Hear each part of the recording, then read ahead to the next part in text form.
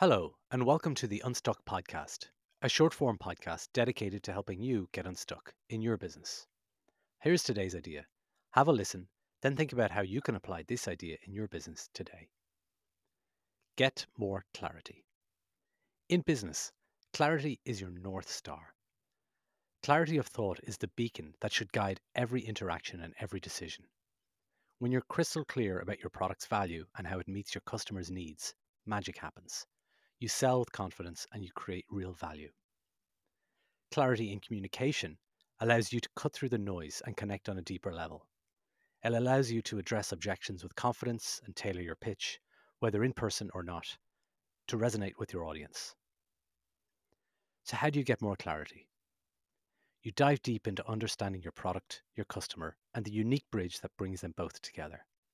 You seek generous feedback, refine your messaging, and never stop asking questions.